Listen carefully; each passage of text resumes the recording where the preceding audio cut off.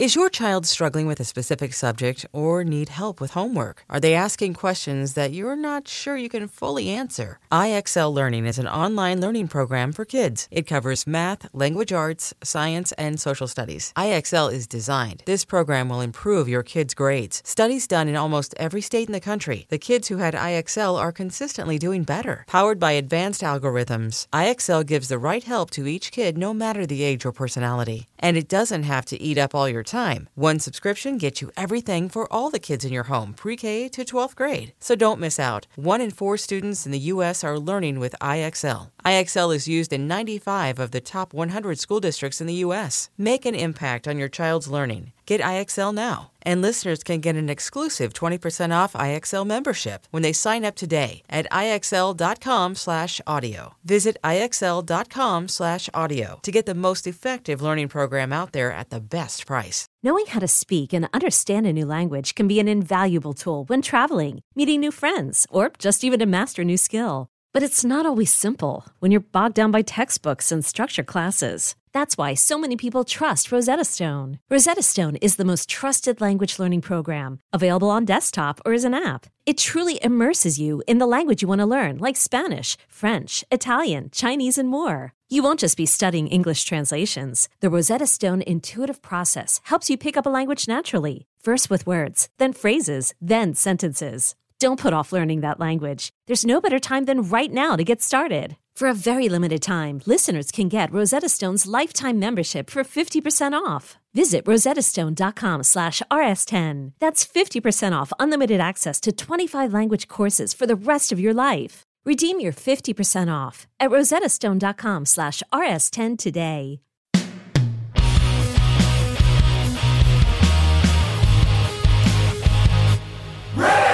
Hello, kids. This is Risk, the show where people tell true stories they never thought they'd dare to share. I'm Kevin Allison, and every Thursday we release these special episodes where we look back at content from our earlier years, sometimes single stories, sometimes whole episodes. Keep in mind that years ago, people might have worded things differently than they would today. As always, the title of the whole series, Risk, is itself a content warning. This week, a story that Jeff Emptman first shared on the podcast in January of 2015. Here's Jeff now with a story we call The Blob.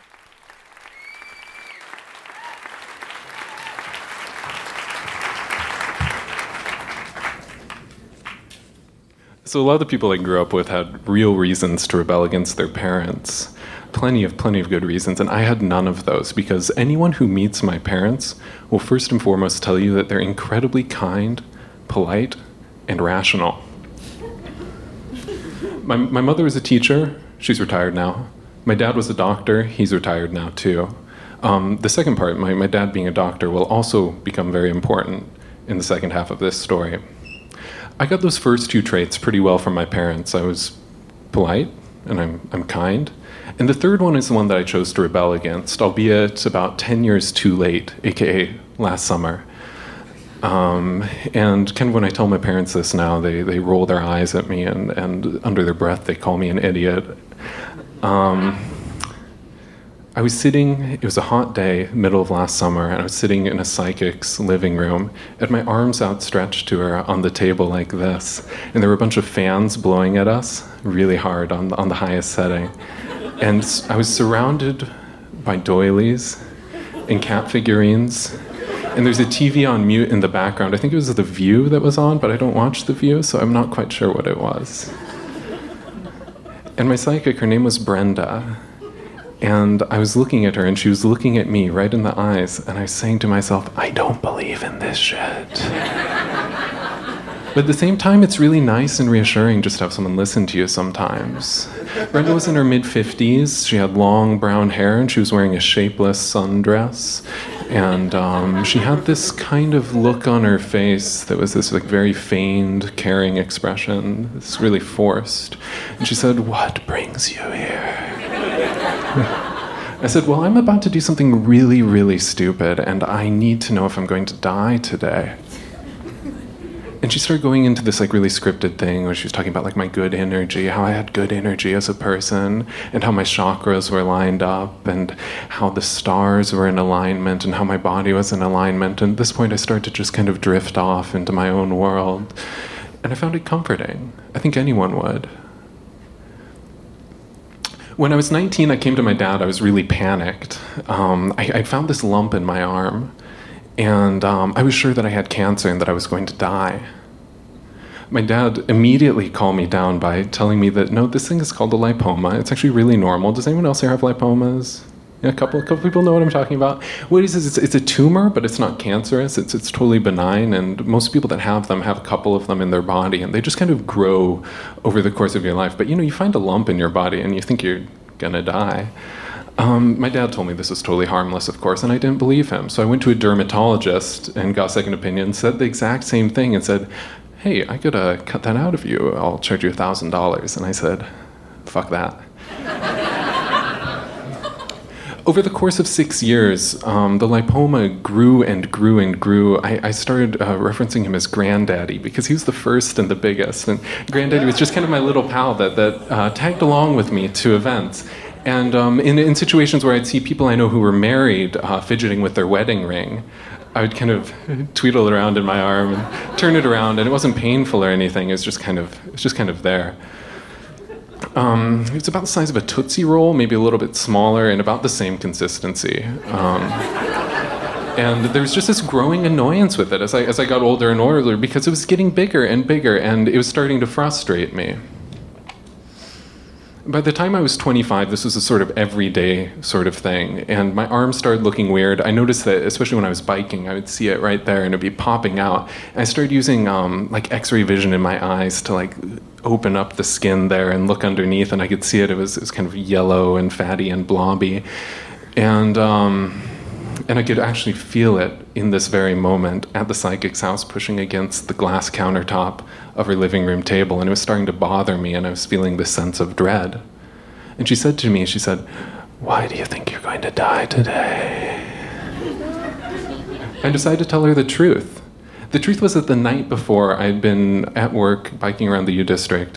I saw my friend in a restaurant. There's this halal burger joint on the Ave. If any of you guys know this place, it's called Burger King. Oh wait, no, it's not called Burger King. What is it called? Does anyone know this? I've totally forgotten what it's called. Burger Hut, yes. Thank you.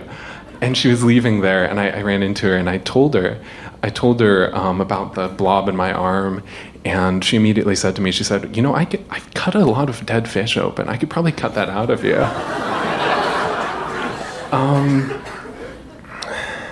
This was a friend of mine I really liked. She's a coworker. She moved away, but she had a shaved head. She was like really tough. She wore a lot of black and had muscular arms and never wore sleeves on her shirt. I would be tempted to call her punk rock if I felt like I knew what punk rock was, but I don't because I'm just too much of a square. And she offered to take it out of me, and I said, absolutely, I would love that, not really thinking about what I was saying. At this point in the story, Brenda's look of feigned interest totally drops off her face, and I feel her lean in to get a little bit closer and get a better look at me. And and suddenly, with like the most serious expression in her face, she said, Today is not the day you will die. You will live to be an old man. You will live to be 99 years old. I still don't believe this shit, but I'll be honest with you, it felt really nice and comforting to have her say that. So I paid her, and I left, and I hopped on my bike, and I biked back up north and dropped by a couple stores and picked up some gauze, and I picked up a scalpel. I picked up some comically oversized bandages and a little vial of liquid iodine. I went back to my house, and I shaved all the hair off my arm, and I went over to my coworker, Carrie's house. And she opened the door, and I could see through the house. I could see in the back porch. I could see this little surgical theater that she'd laid out. And there was a towel on the table, a white towel.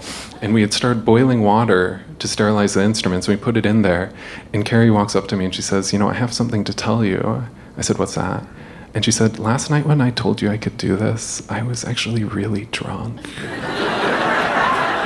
And I'm not so sure that I can do it now, but we'll do it anyway. But I just want to let you know, like, I've never operated on anything that's alive before or not a fish. She was a fish biologist. And I said, how worried should I be right now? And she said, well, how much whiskey have you had? I said, not very much. And she said, why don't you try a little bit more?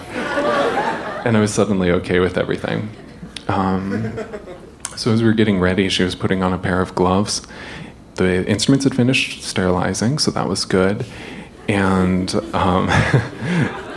I had this pen with me, and I drew a circle around Granddaddy on my arm, and I showed her. I was like, this is where, and we were using technical terms, this is where the incision needs to happen. And we unwrapped the scalpel, and she had gotten in a bike accident recently, so she had some topical anesthetic, and we smeared that on, and it felt nice. It numbed it up real good. And then she grabs the scalpel and starts humming to herself, and I look away, and she's humming, the first cut is the deepest.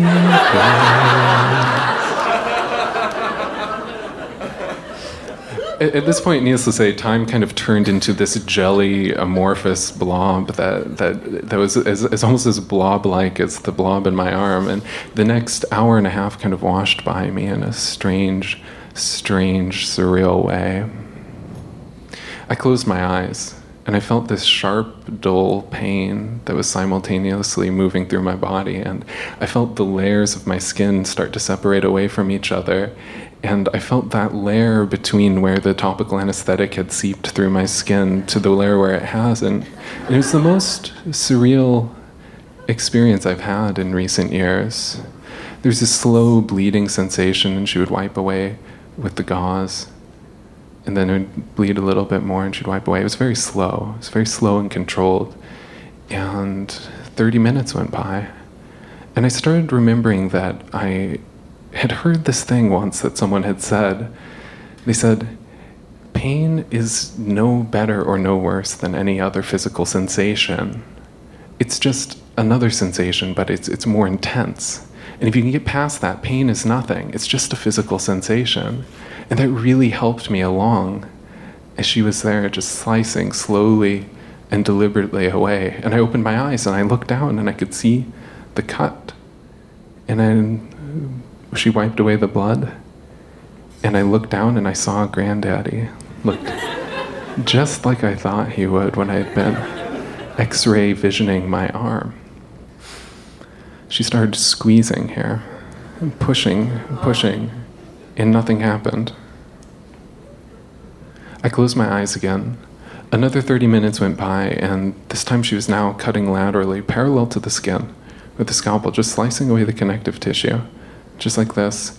And I started feeling like I was in an alternate state. It reminded me of what people talk about when they use hallucinogens, where you start to notice every single thing and you stop worrying so much about today and tomorrow and just start thinking about the now. And so I started noticing just everything. The autobiographical self just melts away. And I feel this oozing, and it feels cold. It feels dull and it feels sharp at the same time, and most of all, it just feels personal in a way that I don't know how to describe, despite my best efforts. I started noticing the birds in the distance and the road in the distance over here, and then I also started noticing the feeling of Carrie's breath on my arm, and it was faster than I wanted it to be.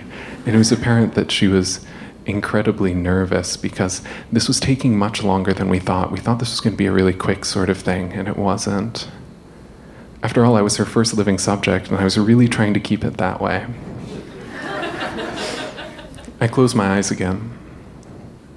After another 30 minutes, the topical anesthetic had completely worn off. So had the bullshit lie I told myself about pain being just another physical sensation, because it isn't. It sucks.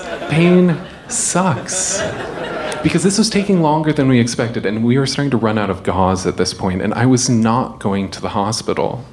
And the more I thought about it, it wasn't because of the money. It wasn't because of the dermatologist wanting to charge $1,000 to take out Granddaddy.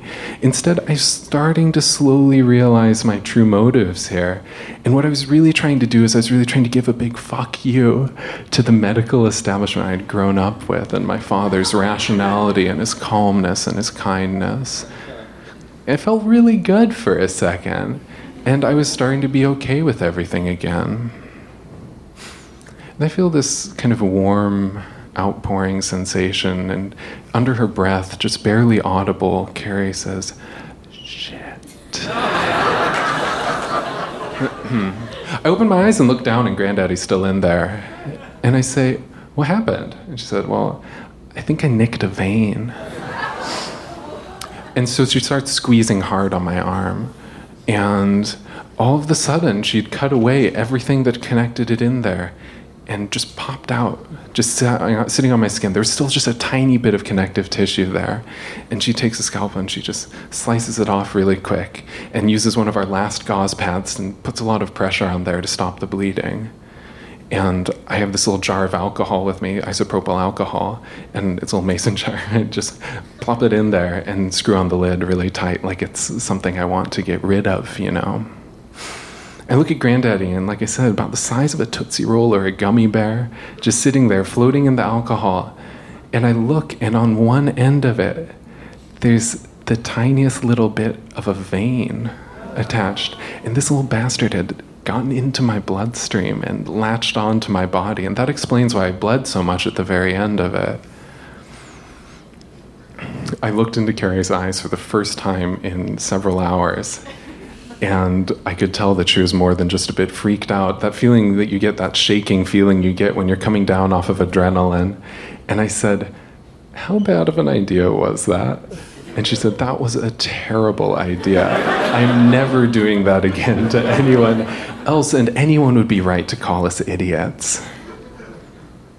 On that note, I went home to visit my parents soon after that, and as I was walking through the house, the first thing my dad said was, he said, "Whoa!" He saw my arm, he saw the scar there. He said, "Whoa, what is that?" I knew I was in for it, because my dad's a doctor, remember, that's important. And I knew I was just about to get chewed out for doing a back alley surgery in someone's, side yard with a white towel covered in blood. She had to throw that away. And I show the scar to my dad and tell him the story, and he says, "Well, actually, for a fish biologist, she did a really good job." But that is one nasty scar you've got on your arm there. So nowadays, I still have that jar, and I still have Granddaddy, and I keep him next to my bed.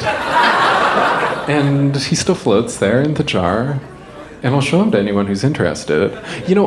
I said that I usually keep him by my bed, but... No. There it is. If any of you guys want to see this after the show, I'm around. Needless to say, I didn't get gangrene. I didn't even get infected, which I'm incredibly thankful for. But in the meantime, until I find another participant for my studies, I'm done with the teenage angst, late onset teenage angst, and I'm also done with scalpels. Thanks so much, guys.